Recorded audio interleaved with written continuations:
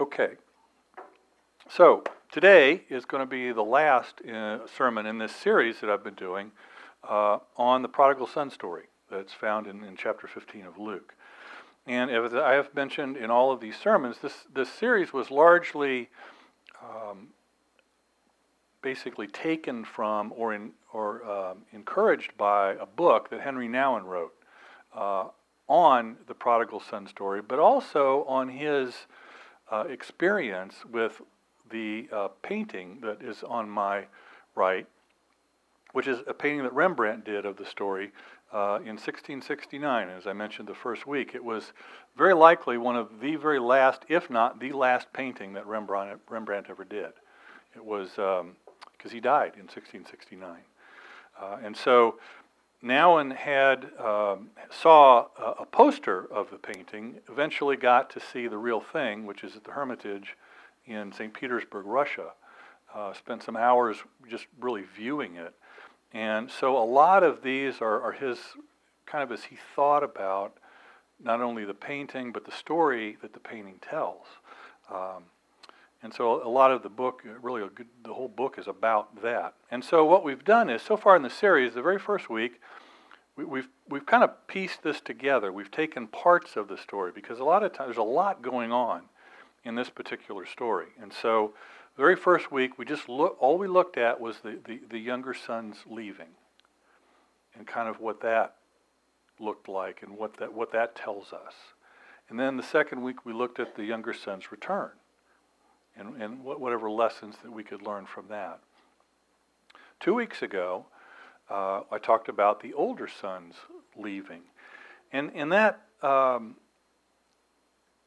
kind of interesting because physically the older son never left, right? He was at home, but in fact we sort of acknowledge the idea that it's possible to leave home emotionally, even though we may remain physically.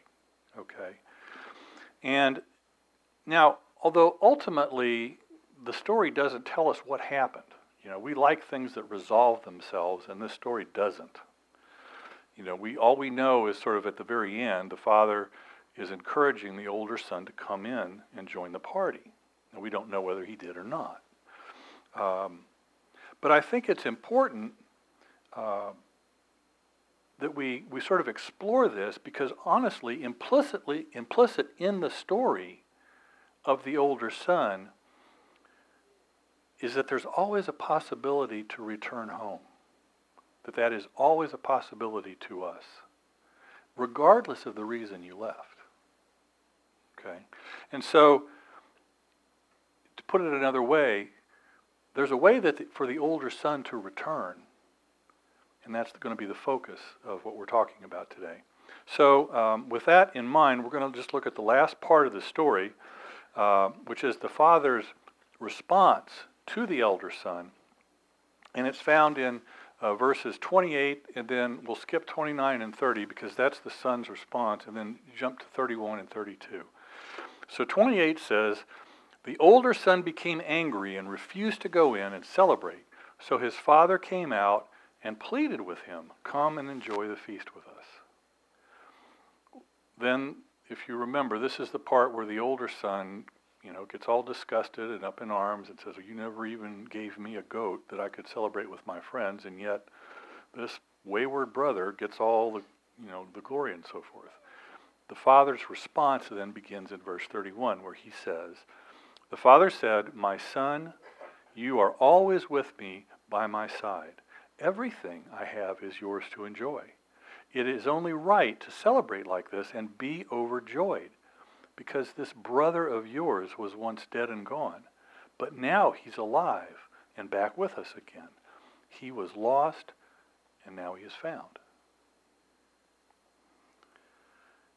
And it's interesting because I hadn't really noticed it before, but if you recall, in the older son's response, he refers to his brother as "this son of yours," right? Sort of like, "I don't have anything to do with him." And in the father's response back to the son, he calls him "this brother of yours," as if sort of saying, yeah, there is a connection here that you can't just overlook when it's convenient. So the question that's kind of before us would be, Well, how does the older son return home? What would that look like? So I think there's a couple of things that we can kind of pull out from this. The first one is that the older son must realize that the father's love is equal. Okay? The father not only wants the younger son back, he wants the older son to come back too.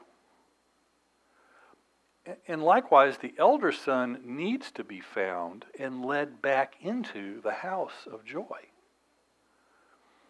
And so the question in looking at this story is, well, is he going to respond to his father's plea, or is he going to remain stuck in the bitterness that he's obviously in based on what he says? And as we've said before in the series, the Father's love does not force itself on the beloved. I mean, God wants to heal us of all the inner darkness that we have, but we're still free to make our own choices. We can stay in the darkness, or we can choose to step into the light of God's love. God is there. God's light is there. God's forgiveness is there. God's boundless love is there. What's so clear is that God is always there, always ready to give and to forgive, absolutely independent of our response. God's love does not depend on our repentance or our inner or outer changes. Whether you are the younger son or whether you see yourself as the older son, God's only desire is to bring you home. Arthur Freeman writes this about this particular parable. He says, "The Father loves each son and gives each the freedom to be what he can, but he cannot give them the freedom that they will not take, give them freedom they will not take or adequately understand. The Father seems to realize beyond the customs of his society the need of his sons to be themselves, but he also knows their need for his love and a home. How the stories will be completed is up to them. The fact that the parable is not completed makes it certain that the Father's love is not dependent upon the appropriate completion of the story. The Father's love is only dependent on himself and remains part of his character. Okay, so it doesn't matter what the Son's response is. God's love, the Father's love, is always there. He is always ready to welcome us back. And I think for us personally, this possible return of the elder son is really of crucial importance. Because there is an awful lot of us, there is much in us of the group of which Jesus is most critical. And that's the Pharisees and the scribes. See, like them, we have to some extent studied the scriptures. We have learned about the laws. We've perhaps even presented ourselves on occasion as an authority in religious matters. We've been critical of many types of behavior and often passed judgment on others. So when Jesus tells the parable of the prodigal son, we have to listen with the awareness that we are the closest to those who elicited the story from him with the remark, "This man welcomes sinners and eats with them." Just as a little side note, I'm reading a book right now called Unoffendable by an author named Brant Hansen. And the book has a fascinating thesis.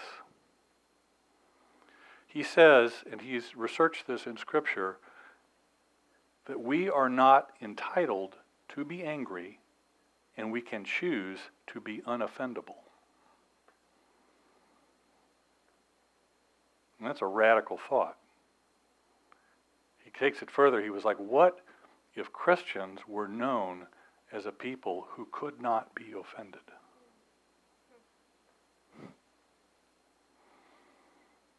Anyway, maybe a sermon series later on about that. So let's get back to this. So is there any chance for us to return to the Father and feel welcome in His home? Or are we so ensnared in our own self-righteous complaints that we're doomed against our own desire to remain outside of the house, wallowing in our own anger and our resentment?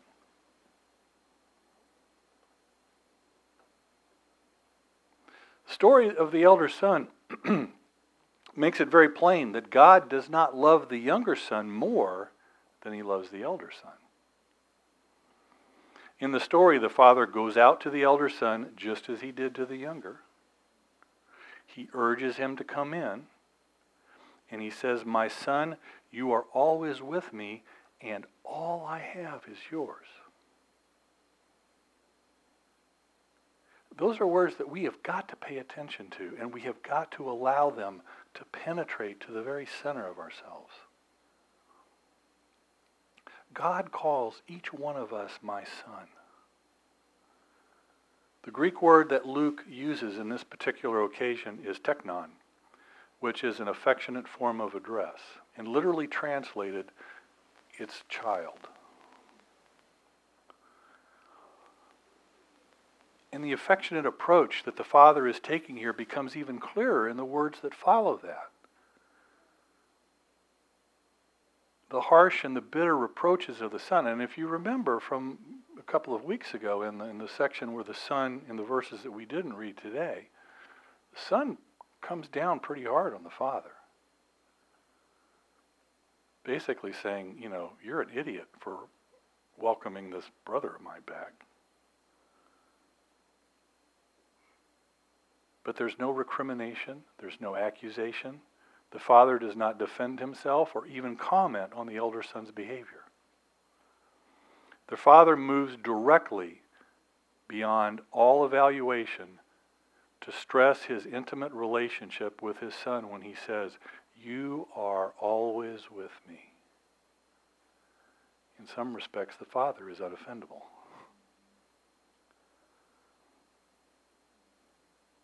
The Father's declaration of unqualified love eliminates any possibility, that the younger son is loved more than the older.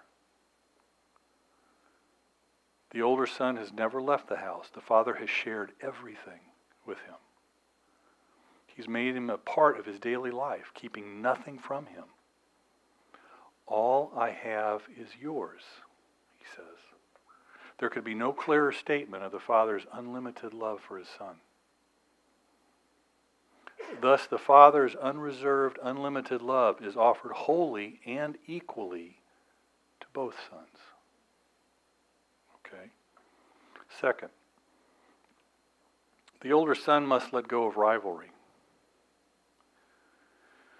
The joy at the dramatic return of the younger son really in no way means that the elder son was less loved, less appreciated, less favored. The Father doesn't compare the two. He loves them both with a complete love, and He expresses that love according to each one's individual journey. He knows them both intimately, as a father would his sons. He understands their highly unique gifts and shortcomings. He sees with love the passion that the younger son has, even when the passion isn't regulated by obedience. And with the very same love, He sees the obedience of the elder son, even when it's not vitalized by any passion. With either son, there's no thoughts of better or worse, more or less. No measuring stick is applied to either one. The Father responds to both according to their uniqueness. The return of the younger son makes him call for this joyful celebration. The return of the elder son, coming in from the field, makes him extend an invitation to fully participate in the joy of the family.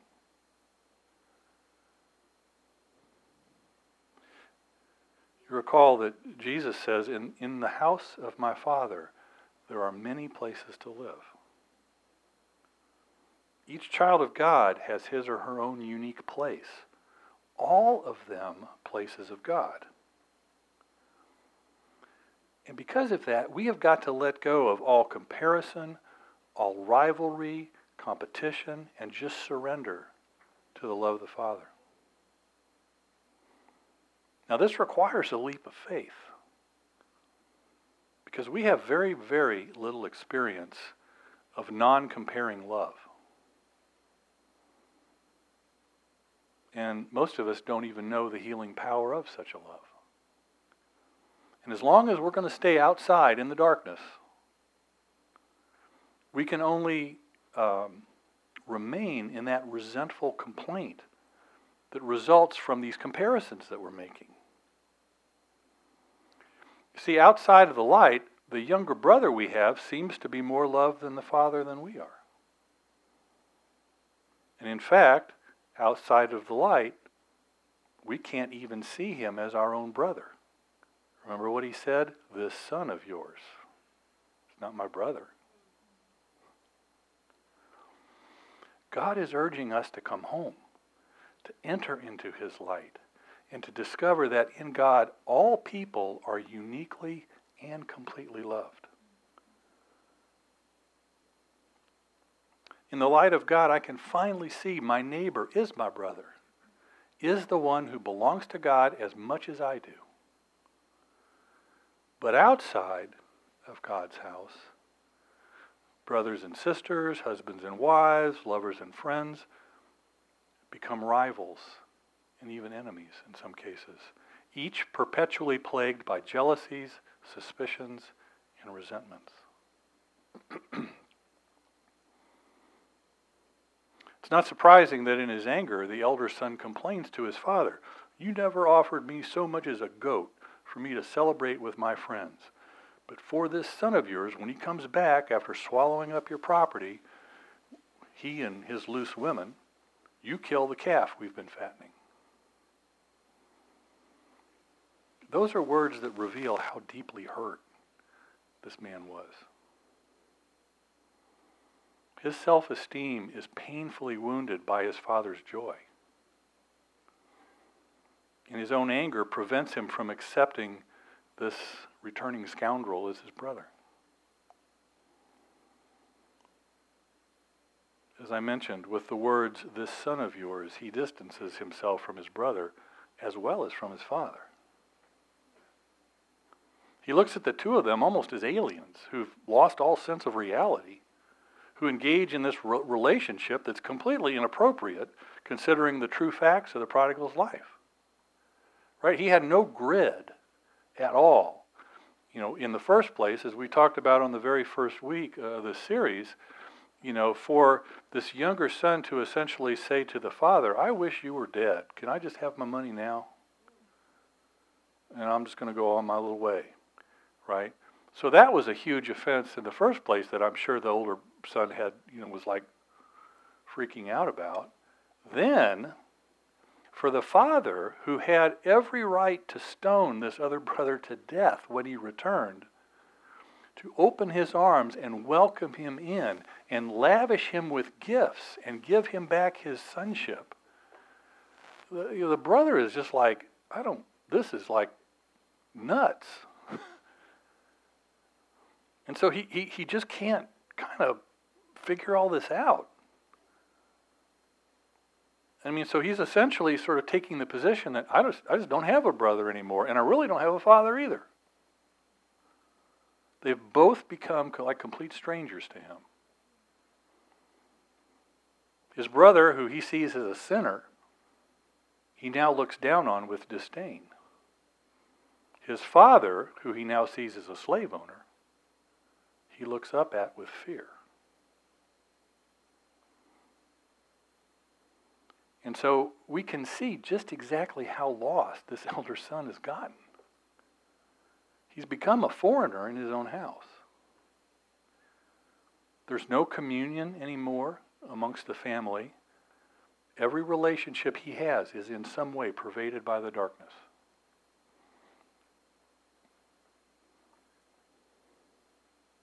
To be afraid and to show disdain. Those are his choices. To suffer submission or to enforce control. To be an oppressor or to be a victim. See, these are the choices that one has when you're outside the light. Sins can't be confessed, forgiveness can't be received, mutuality of love cannot exist. True communion has become impossible. Just a guess, but I'd be willing to bet that to some extent or another that you know the pain of this predicament yourself. Because when you're in it, everything sort of loses its spontaneity. Everything becomes suspect, self-conscious, calculated, full of second guessing. There's no longer any trust. Every little move calls for some counter move. Every little remark that you hear begs for an analysis. Even the smallest gesture has got to be evaluated in some way. This is the pathology of the darkness.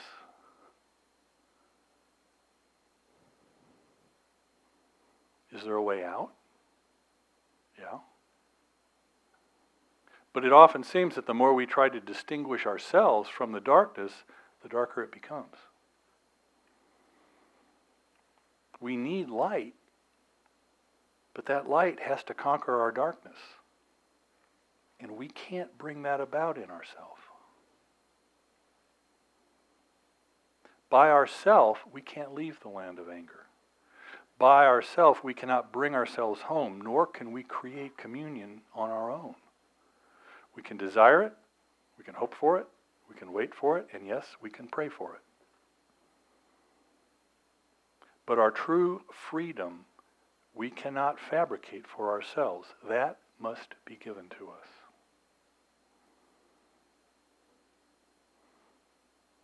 We are lost, and we must be found and brought home by the shepherd who goes out to us. The story of the prodigal son is the story of a God who goes searching for us and doesn't rest until he's found us. He urges and he pleads. He begs us to stop clinging to the powers of death and to let ourselves be embraced by arms that will carry us to a place where we can find the life that we most deserve. But in order to find it, we have to turn from a false dependence on the world of materiality that cannot give us all we need, to a true dependence on the divine Father who says, "You are with me always, and all I have is yours." We must also turn from our complaining, comparing, resentful self to our true self that is free to both give and receive love. And even though there have been and undoubtedly will continue to be many setbacks, it will bring you to the beginning of the freedom to live your own life and die your own death. The return allows us to let our Heavenly Father be the God whose unlimited, unconditional love melts away all resentments and anger and makes us free to love beyond the need to please or find approval. And then finally, the older son must embrace trust and gratitude.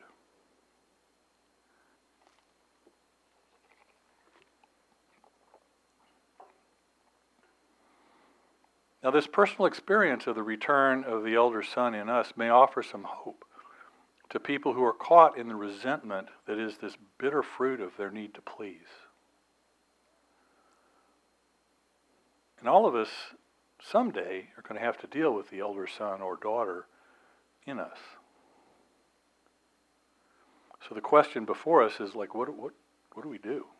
What can we do to make the return possible?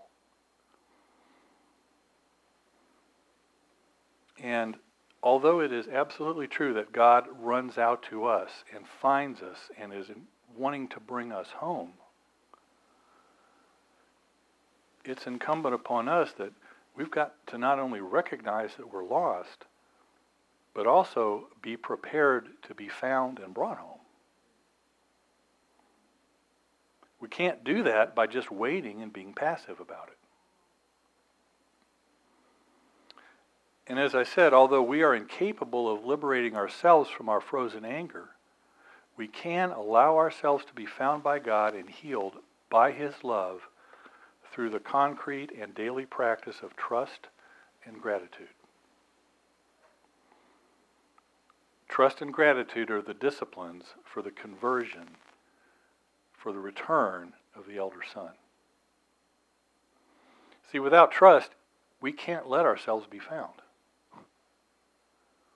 Trust is that deep inner conviction that the Father really wants us to come home. And as long as we continue to doubt that we're really worth finding, and we put ourselves down as being less loved than the younger son, then we're not going to be able to be found. We have to keep saying to ourselves, God is looking for me. He will go anywhere to find me. He loves me, He wants me home, and He cannot rest unless He has me with Him. Now there's a very strong dark voice in us that says, God's not really interested in you. He actually prefers the repentant sinner who comes home after all his wild escapades. He doesn't pay attention to you. You've never really left the house. He just has taken you for granted. You're not His favorite son. You shouldn't expect Him to give you what you really want. Sound familiar? At times the dark voice is so strong that we need enormous spiritual energy to really trust that the Father wants us home as much as He wants the younger son home. And it requires a lot of discipline to step over that chronic complaint that is running through us all the time and to think and speak and act with the conviction that we are being sought and will be found. If you don't have that kind of discipline, then you're going to become prey to this self-perpetuating hopelessness. If you're going to continue telling yourselves that you're not important enough to be found, then you're going to amplify that self-complaint to the point that you will be totally deaf to the voice that's calling you. And at some point, you have got to totally disown that self-rejecting voice and claim the truth that God does indeed want to embrace you as much as He does your wayward brothers and sisters. And in order to prevail, this trust has got to be even deeper than the sense of lostness that you may feel. Jesus expressed its radicalness when He says, everything you ask and pray for, trust that you have it already and it will be yours. Living in this radical trust will open the way for God to realize our deepest desires. But along with that trust, there has to be something else. There has to be gratitude. And gratitude is the opposite of resentment. Resentment and gratitude can't coexist. Because resentment blocks the perception and the experience of life as a gift. Our resentment tells us that we don't receive what we deserve, and it always manifests itself as envy. Gratitude, however, goes beyond this mine and thine and claims the truth that all of life is a pure gift. Now maybe in the past you always thought of gratitude kind of as like a spontaneous response to the awareness of gifts that you've received. But now you need to realize that gratitude can also be lived as a discipline. And the discipline of gratitude is the explicit effort to acknowledge that all we are and have is given to us as a gift of love, a gift that is to be celebrated with joy. Not joy, but joy. Now, you can celebrate joy with joy, okay, just to be clear, which would be fun, I think, but sorry, I happened to look at her right as I'm saying that, and that's what flew into my head. I know sometimes I need an editor. Gratitude as a discipline involves a conscious choice, right? You can choose to be grateful even when your emotions and your feelings are still steeped in hurt and resentment. It's amazing, if you really stop and pay attention, how many occasions present themselves in which you can choose to be grateful about something instead of being a complainer about something.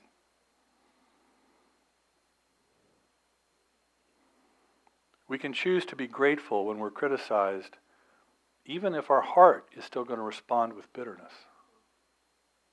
We can choose to speak about goodness and beauty, even when our inner eye still looks for someone to accuse or something to call ugly.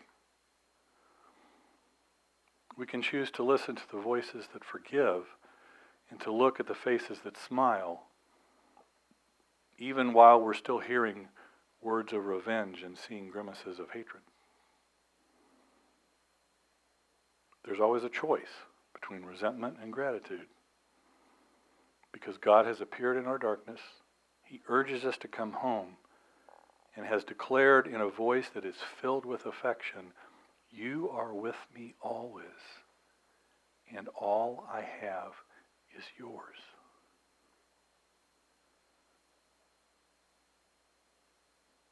Indeed, we can choose to dwell in the darkness, in which we stand, we point to those who seem to be better off than we are, lament about the many misfortunes that have plagued us, and thereby wrap ourselves up in our resentment.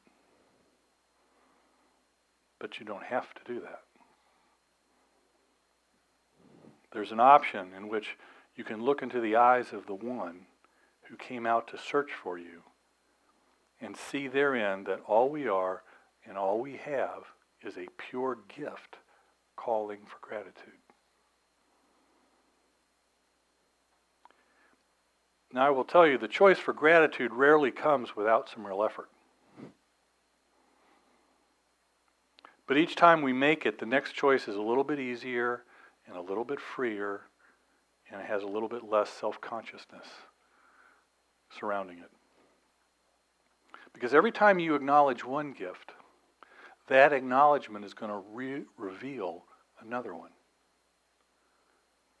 And then another. And then another.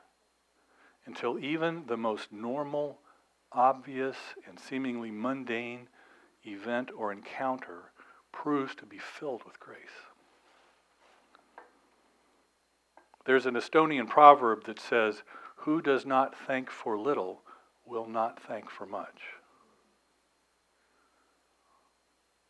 Acts of gratitude make one grateful because step by step they reveal that everything is grace. It's all grace. Both trust and gratitude require the courage to take risks, because distrust and resentment and their need to keep their claim on me are going to keep warning me about how dangerous it is to let go of all the careful calculations and guarded predictions that I have going around in me.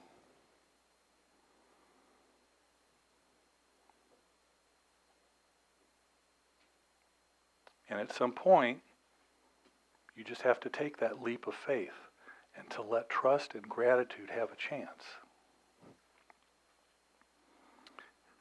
Maybe it means writing a gentle letter to someone who will not forgive you. Maybe it means making a call to someone who has openly and repeatedly rejected you. Maybe it means speaking a word of healing to someone who can't do the same to you.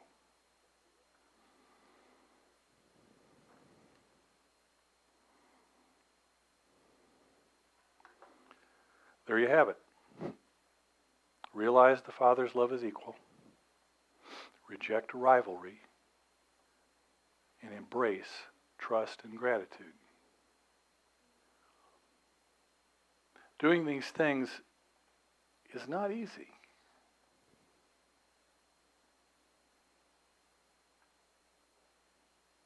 I guess sort of like old age, Christianity is not for sissies either.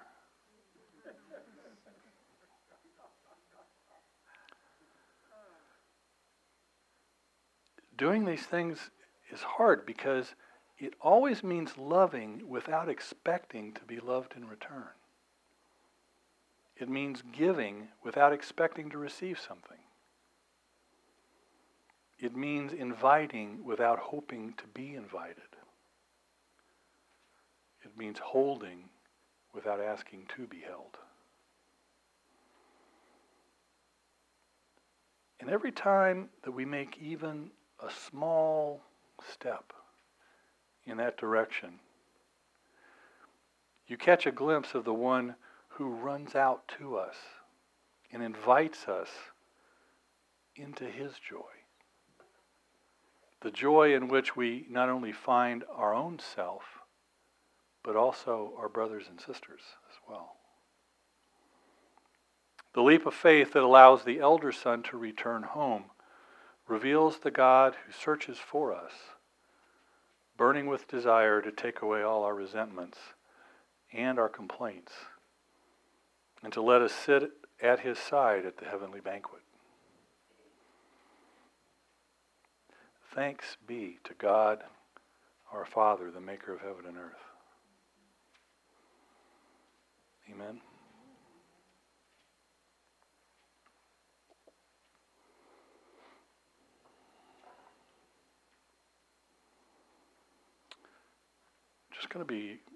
Just ask you to be quiet for just a moment. Just going to close your eyes. We're just going to invite the Holy Spirit to come.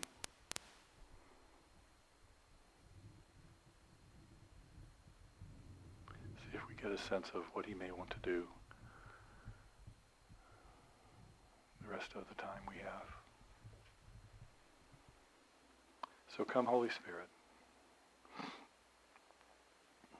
We ask for an increase of your manifest presence among us.